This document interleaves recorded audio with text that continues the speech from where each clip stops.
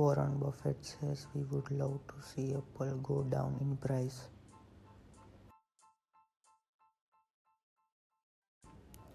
Google says political advertisers will require an ID to verify their identity.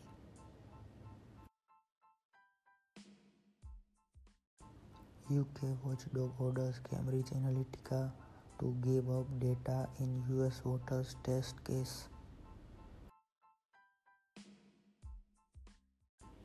PUBG pulls 50-player deathmatch after service issue.